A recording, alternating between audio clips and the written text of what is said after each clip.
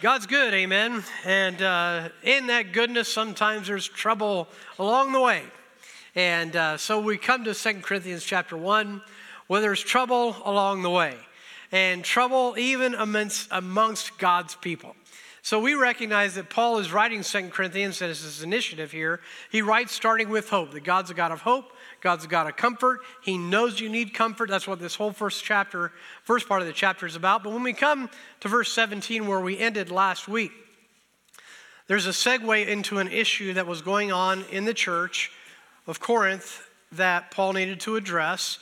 And it was an issue of his credibility based on circumstance and based on his navigation of plans in his life. Now, one of the things I think we do well to come to this morning is to remember it is God who's directing. Amen? It's God who's helping us navigate life, and not just helping, but many times, very quite certainly, directing and leading in that direction, leading in ways that we did not anticipate or design. However, we do make plans. Do you make plans? Do you? Did you have any plans for Friday? What was this Friday of this week? Spend your money Friday. Right? All right, church family, you going to be honest? You going to be honest? You better not be lying here in church. How many of you have ever gone out Black Friday shopping? Those are the crazy people among you right there. I've done it. You know how many times I've done it? Once. You know those flyers you get? Come and buy this $1,000 TV for $174. The one time we went out, we did it. I'm not kidding. We went to a store, and I'd never been. I'll never do it again either, I don't think. Well, as long as I can't count on that either. We went into a store. Some of you remember this story. We went into a store, and I didn't know how it worked. But the first people in line, they were the ones that got in, and they got the special deal, maybe like 5-10 people in line of the hundreds outside. Well, we went in. And I didn't know, so man, it was crazy in there. But I looked up on a shelf, the storage shelves, and I remembered, what's that called, the code? Is it UPC code? Is that what it's called? Anyway, I looked up the SKU number, and I saw a box up there that had the SKU number, and it didn't look like a special box or anything. But I asked the store attendant, I said, is that this thing that was on sale? They said, I doubt it. I think those things went in the first 2 minutes. Anyway, he went up on the ladder, and it was. And we got it. And we've had that now for, I don't know, several years. What's that got to do with the message? Nothing. Except for you make plans. And yet God messes with your plans. How does he do that? Because he wants to. Why does he do it? He's got something in store for you, right? And what Paul had happen here is he told the Corinthians that he was going to come see them again. And in verse 17, when I therefore was thus minded, did I use lightness? The spirit here is flippancy, and the issue is care. Or the things that I purpose, do I purpose according to the flesh?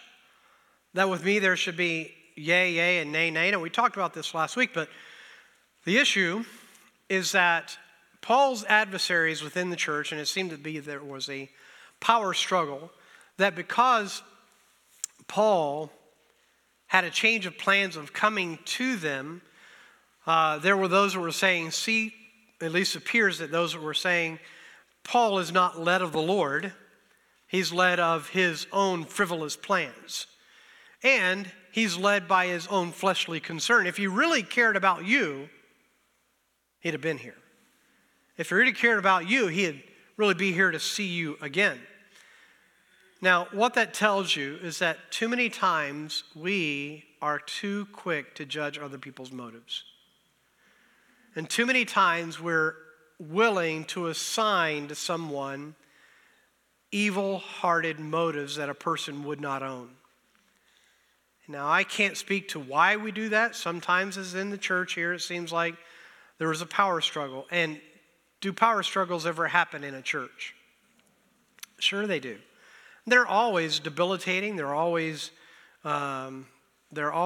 detrimental. Why? Because your eyes don't get on Jesus. They get on people. And that's never healthy. So Paul is having to defend himself, but he's actually going to turn to the character of God and tell why it's important that, and I will say this, we've already covered this, but in the previous verses he was saying he lived a holy life in front of them, and there's no getting around this. That the way we live does matter, doesn't it? If we don't live in a way that's consistent with the walk of God, it doesn't commend the message of God.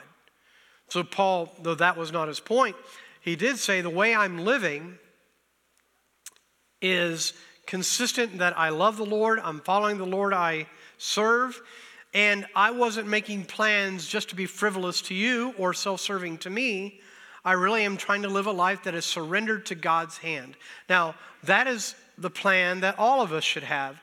We may make our plans for Thanksgiving and may make our plans for Christmas and whatever happens between here and there. We may have our plans, but I'm going to tell you, if you're going to live in peace, your plans have to be submitted to a sovereign God. Otherwise, you're going to walk through life continually frustrated. You're going to walk through life continually fearful. What's going to happen? What's going to happen? What's going to happen? Our plans don't need to be yes, yes in this circumstance and no, no in that circumstance, frivolous to the whim of the day.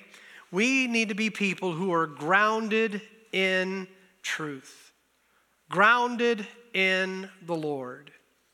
So, we live in a place, and by the way, this is the second part of whether this title fits completely or not, God-directed partnership.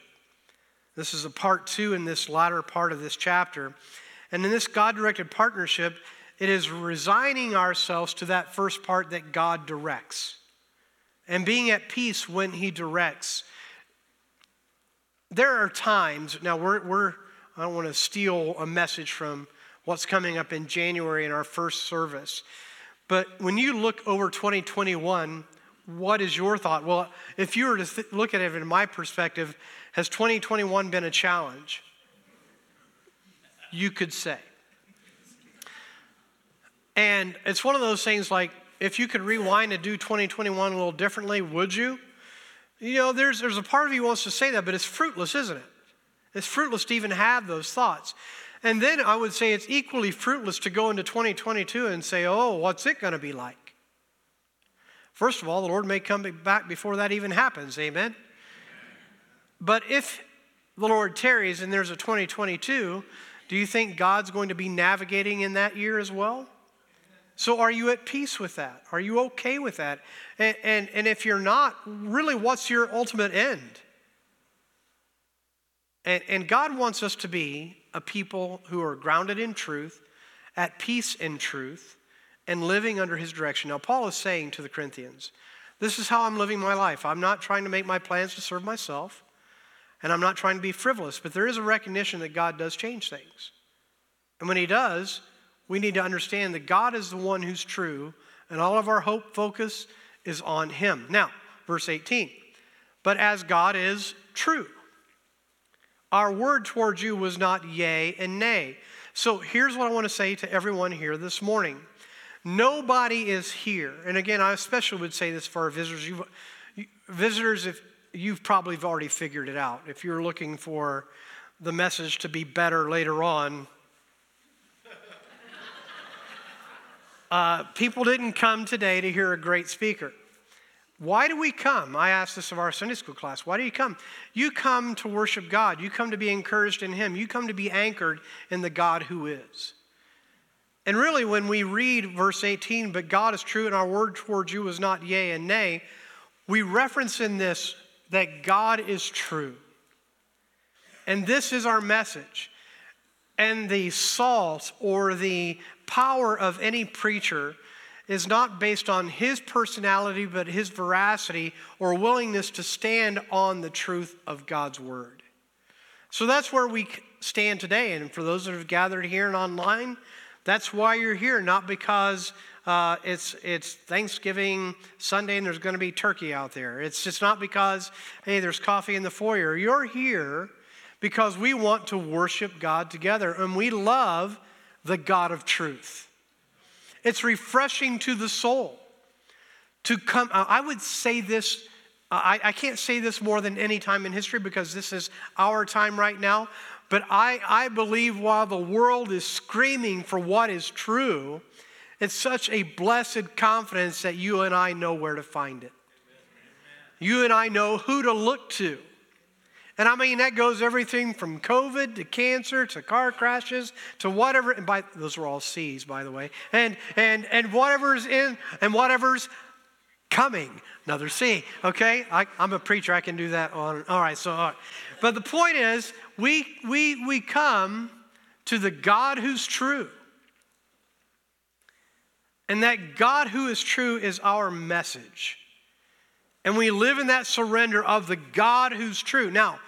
Verse 19 is where we're going to start taking time. And I will say this, as we walk through this passage now, I'm going to deviate not from the truth of this passage, but hopefully elaborate on the doctrine behind it. Okay? So what we're looking at is this message of Paul's life. I'm not living my life based on decisions that I want to do or things I want to do because I've got a good plan. Instead, I'm looking to the God who is true, and that's the message I'm sharing with you, preaching to you by life and doctrine. Paul says that God is true. Now, verse 19, for the Son of God, Jesus Christ, who was preached among you by us, even by me, Silvanus, and Timotheus, was not yea and nay, but in him was yea. And the idea there is that in him was yes or truth or what truth is. And not a vacillating message of, well, it may be this or it may be that, but in him is the verily this is true. In him is the source, the beginning, the end of what truth is. And it's not a message that's developed to suit different people in different circumstances. The God of the Bible is true for everyone who will come to him. He's there for everyone that will come to him, and his message and his character is unchanging. So we come to anchor in the message of God's truth. Now, this then relays, or at least brings us to mind, of this concept of the search for truth. Is there a search for truth today? What do you think? I think so. So, what is the great question then? The great question could be two. It could be, what is truth? And it could be, where is truth? Now, in this place today, do we have different opinions?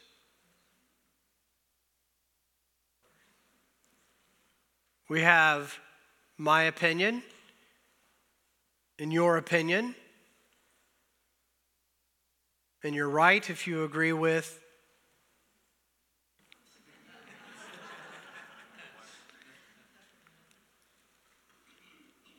Are there different opinions? Are there different opinions on how to handle what? Are there different opinions on how to handle COVID? You guys want to talk about it? No. We do talk about it. Don't want to. Who's right? It's crazy. It's right. And then in this search, when people don't know, then it becomes, which truth do you want to believe, right? And are there a lot of different opinions? And we just picked one, COVID. It really goes across the spectrum on all kinds of issues. Where are you going to find your truth? Where are you going to find truth? So some people are so arbitrary in it, they just live in the knowledge that truth can't be found. Everybody's going to just do their thing. And by the way, that is what's happening. You're watching a world that has lost its mooring in Christ, lost its moorings on the truth. And so what are people doing? They're pretty much making it up as they go. How's that feel? It feels incredibly unstable. So, it's not the first time in history. Go to your Bibles, John 18. Go to John 18.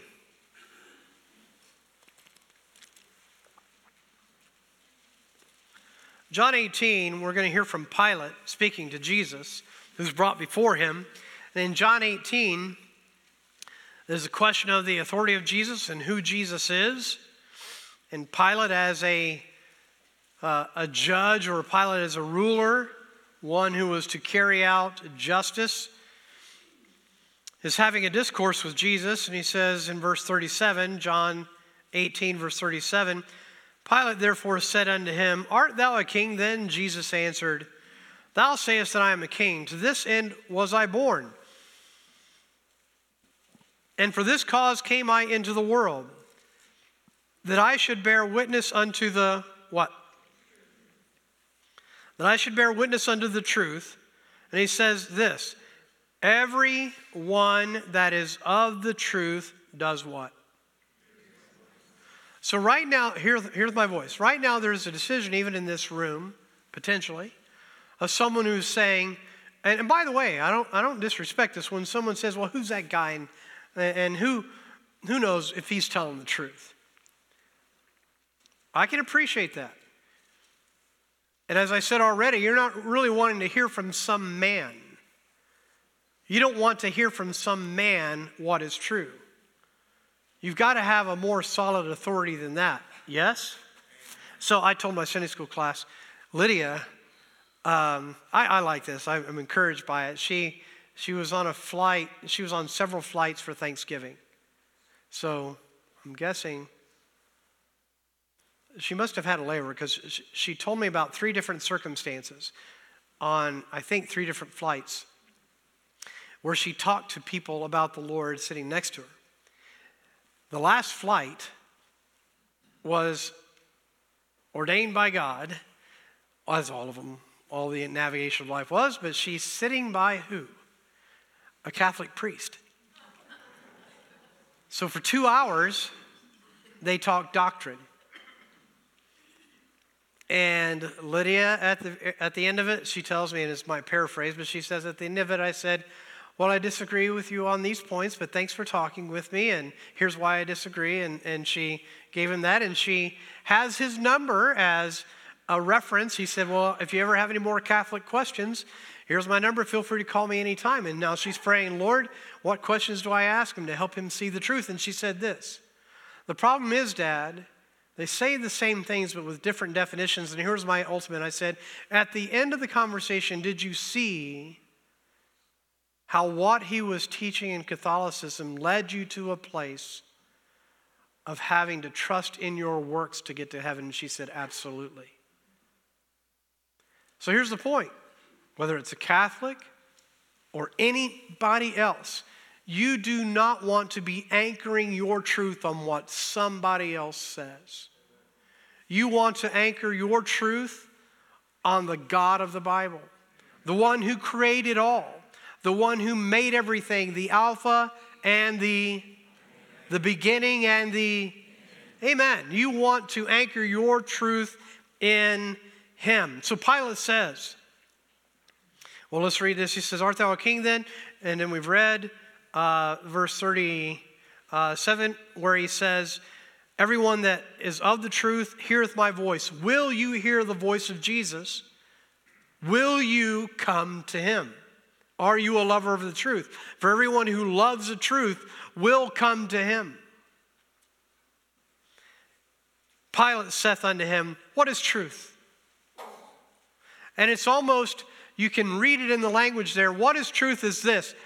You kind of get the idea of the philosophy of the day and the idea of the early New Testament. The era was a Greek and a knowledge-seeking kind of a culture that ascribe to various teachers by saying, well, I'm a follower of this person, I'm a follower of this person, I find who I am in identity by their set of teachings, and a lot of searching, and Pilate in that arena knows all that, and I think he throws his hands up and says, but what is truth? And you get a sense of the fatalism that he has in the reply. In other words, nobody knows it. What is truth? And what we have today, which has really been true of history, where people don't seek the Lord, is truth as it is truth to them. So much so. You ready for this? Listen. So much so that today, I don't know why I do it. I shouldn't do it because it just drives you bonkers. But there are those from various conservative institutions or conservative backgrounds who will go on college campuses and they will ask college young people, I don't want to call it philosophical questions because this isn't really a philosophical question. This guy asks, so it's a man asking the question, he says, can I identify as a 25-year-old black lady?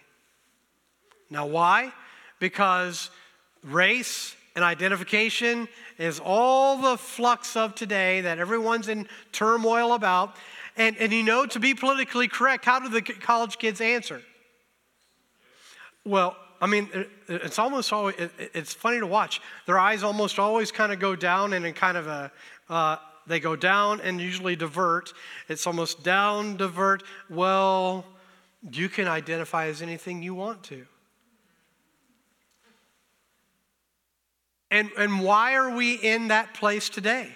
We're in that place because we think we can make truth to be whatever we want it to be.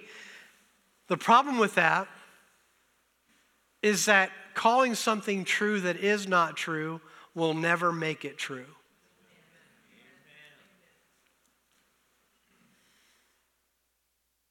And identifying things as people want to identify them when they are not those things does not make those things so.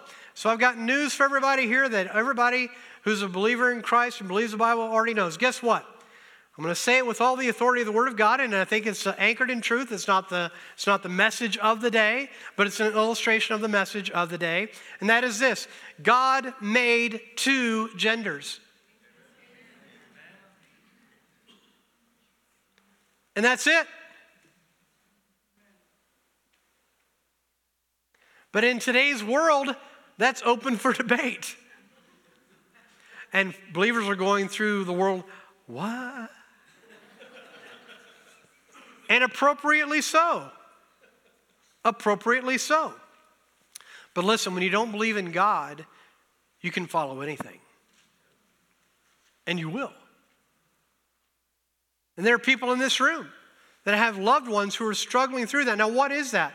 It is a person in life who's trying to find who they are. And their flesh is lying to them. The world is lying to them.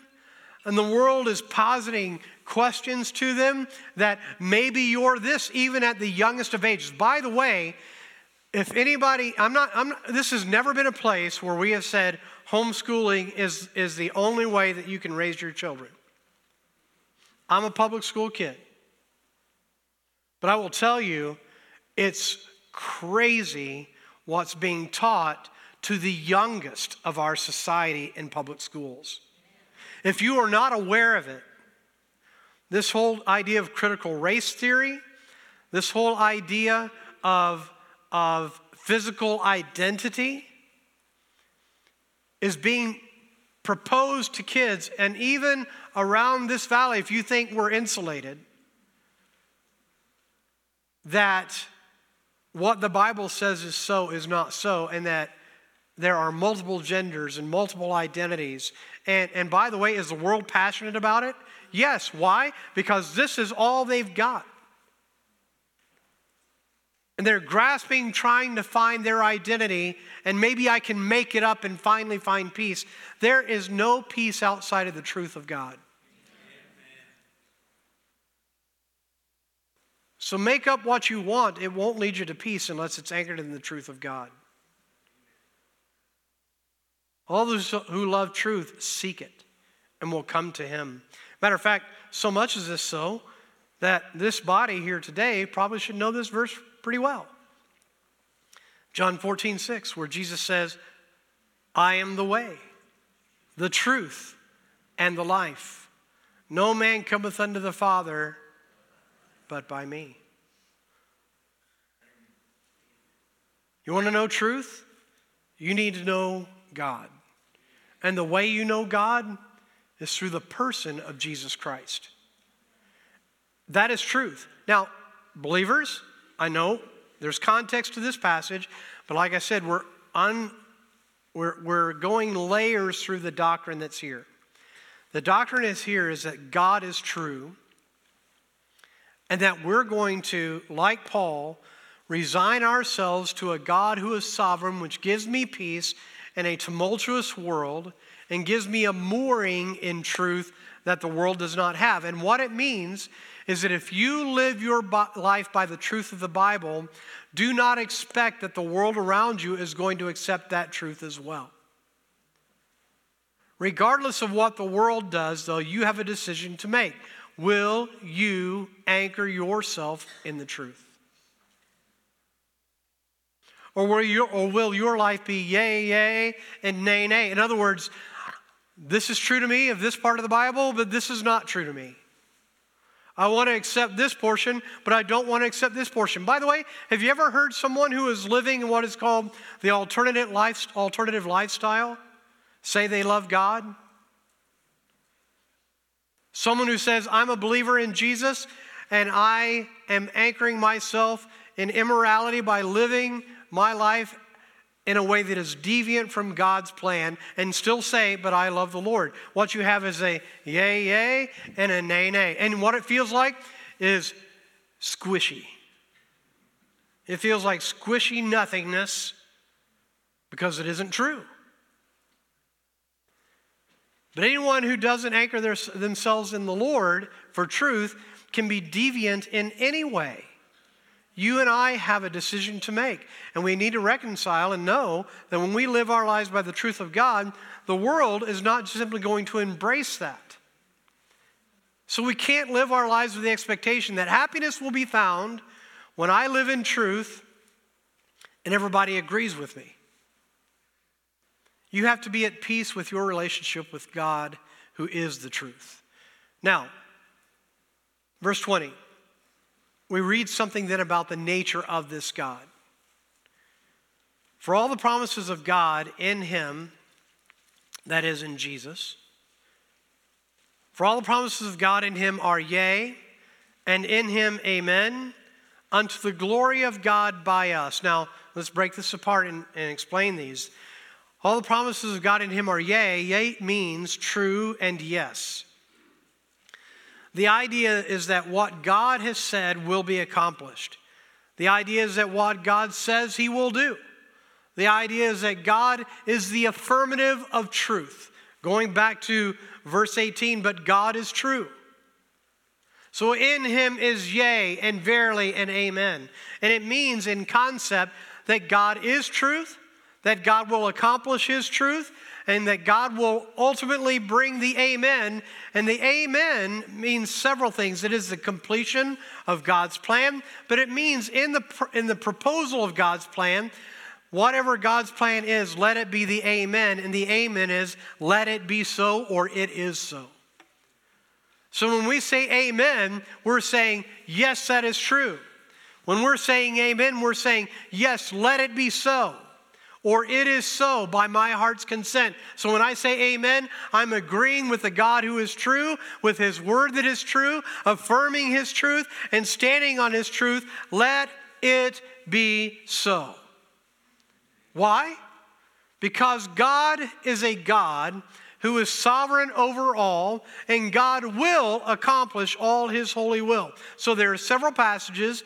I would encourage you, instead of turning them all, which you're, of course, free to do, but I'm not going to wait, okay? There are several passages here, all speaking to this God who is the great I am, the God who is the one who is the originator and designer of all his plan and all his holy will.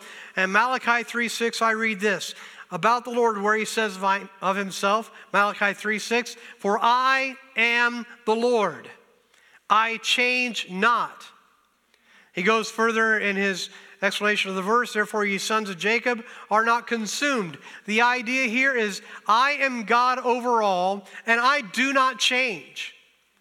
I'm not a yea in this circumstance and then a nay. You want to know what truth is? Ask me. You want to know what I want for your life, God says? Ask me. You want to seek truth? Come to me. Numbers 23 verse 13.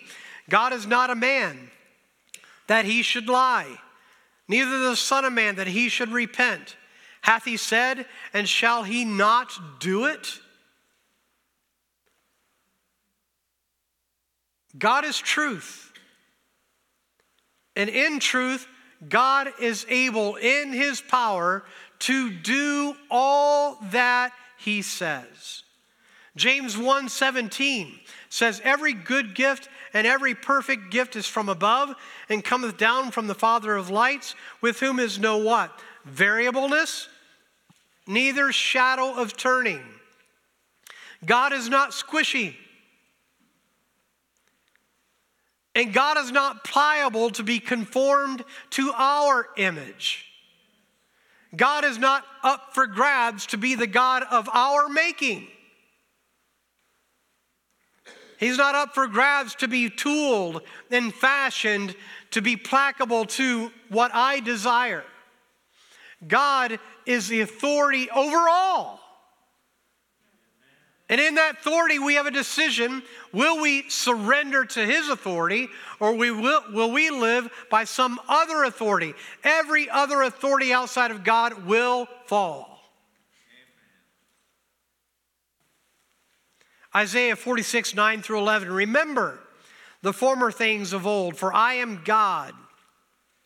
And there is none else. I am God, and there is none like me." And all God's people said, "I am God, and there is none else. I am God, and there is none like me. Declaring the end from the beginning, and from ancient times the things that are not yet done, saying, my counsel shall stand, and I will do all my pleasure." The end of the next verse says, "Yea, I have spoken it. I will also bring it to pass. I have purposed, I will also do it." There's one last verse I would reference in Hebrews 13:8. Jesus Christ the same yesterday and today and forever.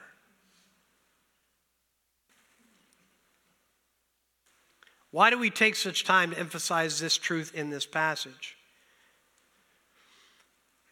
It's because Paul is saying you can count on the message of God as being true. You can count on the God who is.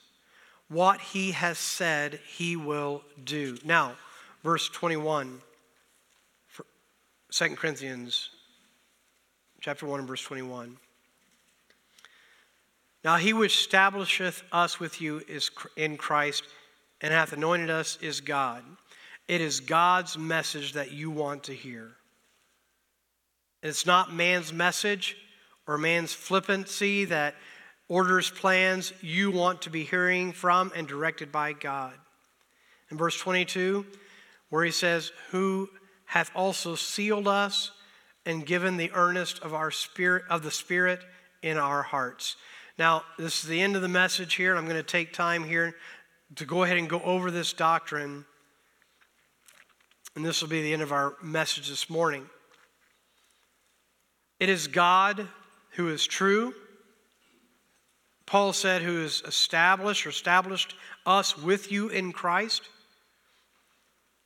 He's given us a place of belonging. He's given us what the truth is. And furthermore, as a ministry of God in your life, here's a truth that you can know. It is God that has sealed us and given the earnest of the Spirit in our hearts. Now, there's wonderful doctrine here, and what it simply means that coming to Christ, coming to the truth, God seals us into his family. And the doctrine there is supposed to have an impact on your life where you know your belonging. You know who you're anchored in. You know who's guiding you. You know the direction of your life, and you know your ultimate end where you will be because of Christ. And God is the one that has sealed us to himself. And the sealing is done in picturesque language here, where this giving or the earnest of the Spirit in our hearts is the idea of the Greek New Testament era, that when there was an authority of a letter that was being sent from one royal or dignitary to another, that they would seal, put a wax seal on it, and then put the impression of a marker of that authority, and that by doing so, that marker said that I own or have the authority of what this letter contains.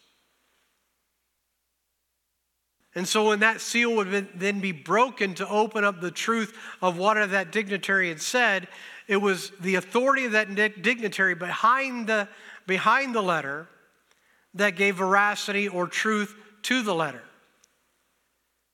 So this is the language of us in Christ. We are sealed in God. And what that means is he's given the down payment then of the Holy Spirit, as we'll see here in just a moment, who indwells every believer.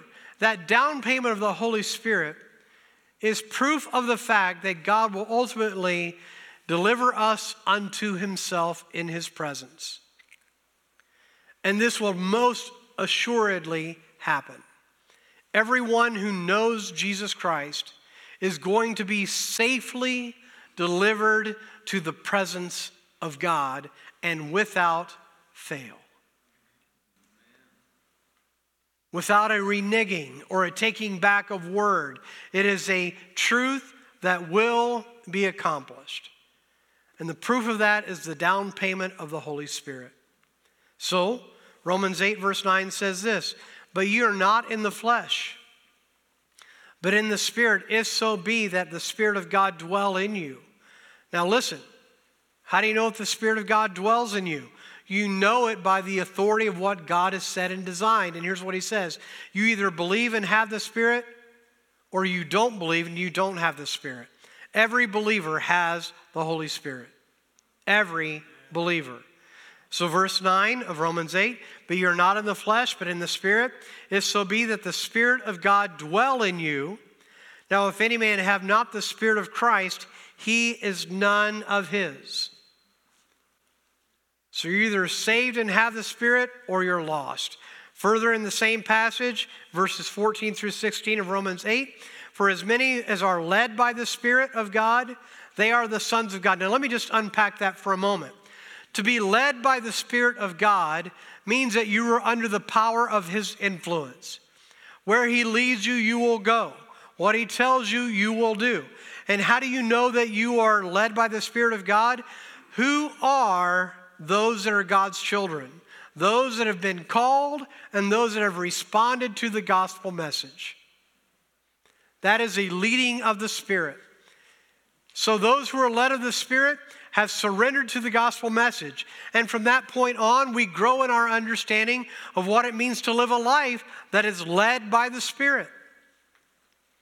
He says, for ye have not received the spirit of bondage again to fear, but ye have received the spirit of, an important word, the spirit of adoption.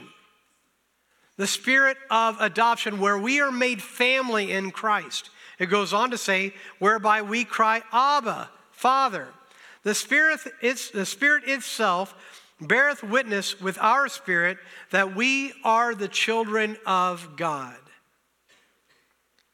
Everyone who knows Christ has something a part of their life that you cannot see, but is certainly an influencing person in your life, and that is the Spirit of God. The Spirit of God, I'm going to tell you this, the Spirit of God is what draws God's people to come here today. The Spirit of God is what draws you on your Monday to walk with him. The Spirit of God is who draws you to read his word. The Spirit of God is who draws you to pray. The Spirit of God is who draws you to trust in God. The Spirit of God is the one who corrects you in your thinking throughout this week. He lives with you every day. and every moment of the day. He is the motivating person and factor behind the believer's life. I've used this word several times, but He is our mooring, He is our anchor, He is our foundation to live in this relationship with God through His Spirit.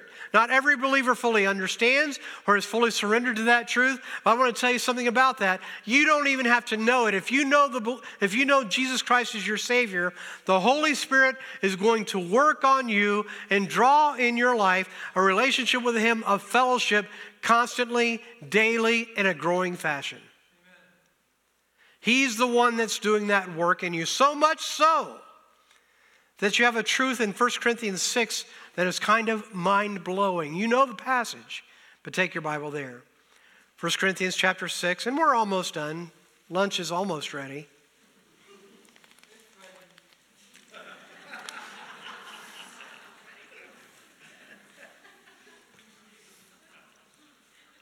I'm just trying to get a sense if you're hungry. All right, so much so is this down payment of the Holy Spirit. Think about the doctrine of the Spirit in this last passage. Now, I'm referencing that God has sealed us, that we will be in heaven someday.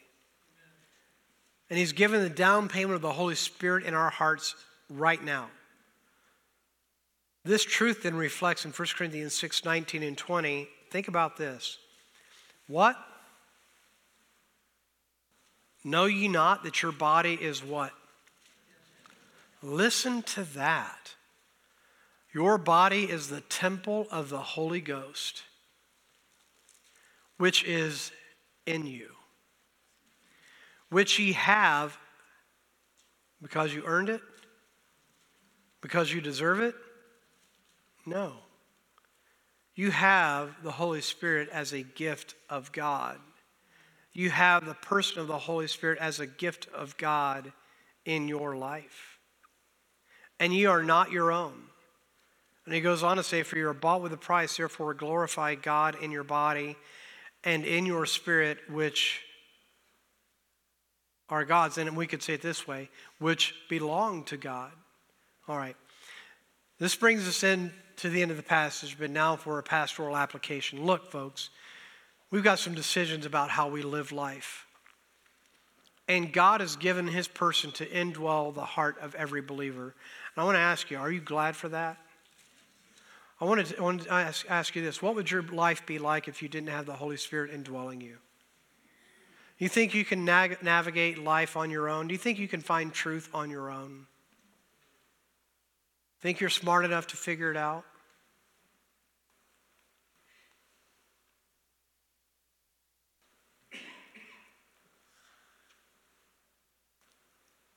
Who are you going to listen to?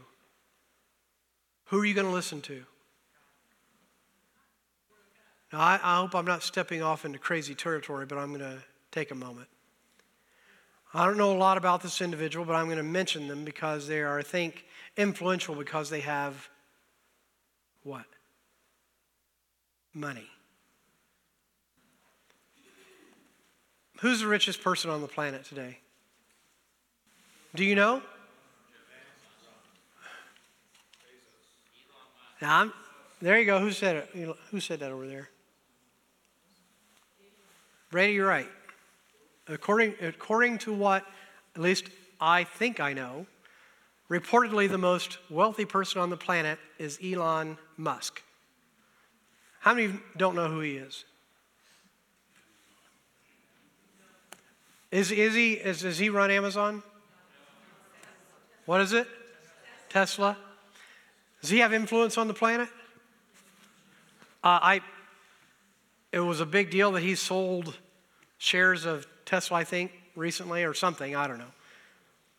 And everybody pays attention to what he's doing financially. Okay? Now, I don't think I'm misrepresenting because I heard it from his mouth. You know, but Elon Musk is one that believes that our planet is a ticking time bomb and that global warming and everything is going to bring everything down to a loss of existence. But he also believes in extraterrestrial life and talks about aliens and the possibility. Because somebody has money, do you believe them? Bill Gates has said some things. Does he have some money? Not anymore. Do we listen to people because they have money? Is that where the anchor of truth is? Do rich people sometimes, this isn't an indictment against being rich, but are there rich people of the world who are foolish? Just like there are poor people of the world who are foolish. The standard of wisdom is not money. Agreed? Where is our hope? Where is our anchor? It has to be in truth if you're going to find any peace at all. So come to Jesus, whose name is Wonderful Counselor.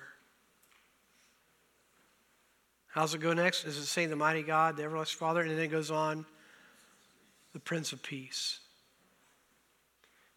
So I got last thing, and I'll share just a moment here.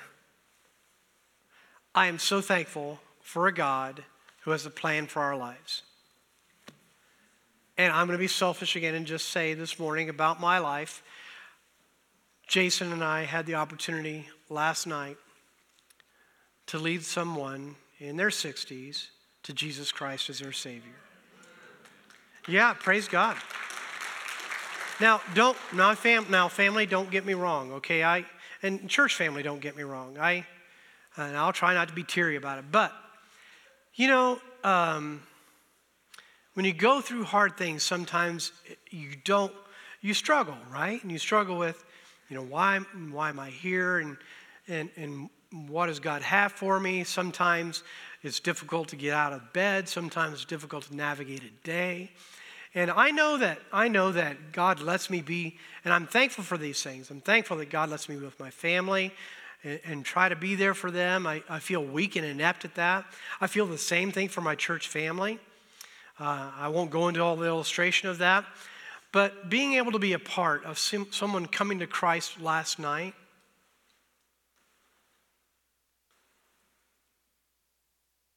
gave me the pleasure of saying, well, at least, Lord, I got to be here for that.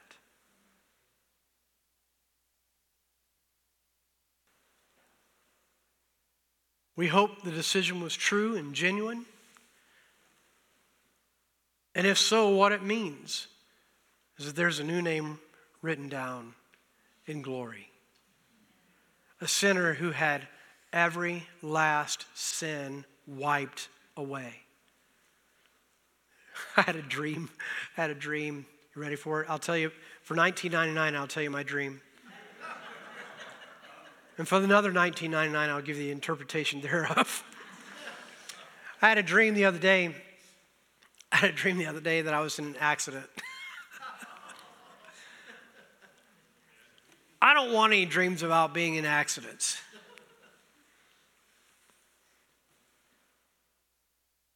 But could something bad happen to me tomorrow?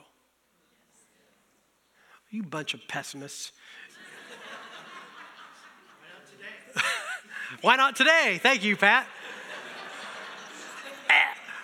How did he die? He died at a food fellowship choking on turkey bone. And it was free. My hope is not that I'm going to get through today without trouble. My hope is not that I'm going to get through tomorrow without trouble. My hope is in the God who is true. And that God who is true has made promises that he will accomplish. And here's the promise that he's accomplished for every body who knows Jesus. I'll just go ahead and quote it and do my best not to mess it up. You know the passage. John 3:16-18. For God so loved the world that he gave his only begotten Son, that whosoever believeth in him should not perish, but have what? Everlasting life. He goes on in verse 17 to say, for God sent not his Son into the world to condemn the world, but that the world through him what? Might be saved. The authority, the veracity of God in verse 18. He that believeth on him. How does it say? I'm losing it. Well, I better go there so I don't misquote it. Is not condemned, right? Am I right? But he that believeth not is condemned already or even now. Why? Because he has not believed in the name of the only begotten Son of God. Here's what it says in the first part of that verse. He that believeth on him, it says, hath everlasting life. He that believeth on him is not condemned, but he that believeth not is condemned already, because he hath not believed in the name of the only begotten Son of God. And then verse 36 of the same chapter, he that believeth on the Son hath everlasting life. And he that believeth not the Son shall not see life, but the wrath of God abideth on him. Here's the truth of God. You know Jesus, you're going to heaven. If you know Jesus, all of your sins are washed away. Amen. If you don't know Jesus, you stand under the ready wrath of God. Come to Jesus. And with closing, I will say, not only has he saved my soul, but he's given me strength for today as well as hope for tomorrow. Hasn't he done that for you? Amen. So you got a choice. How are you going to live your life? In the truth of what everybody says? Or are you going to come to Jesus? What do you say? How about we come to Jesus?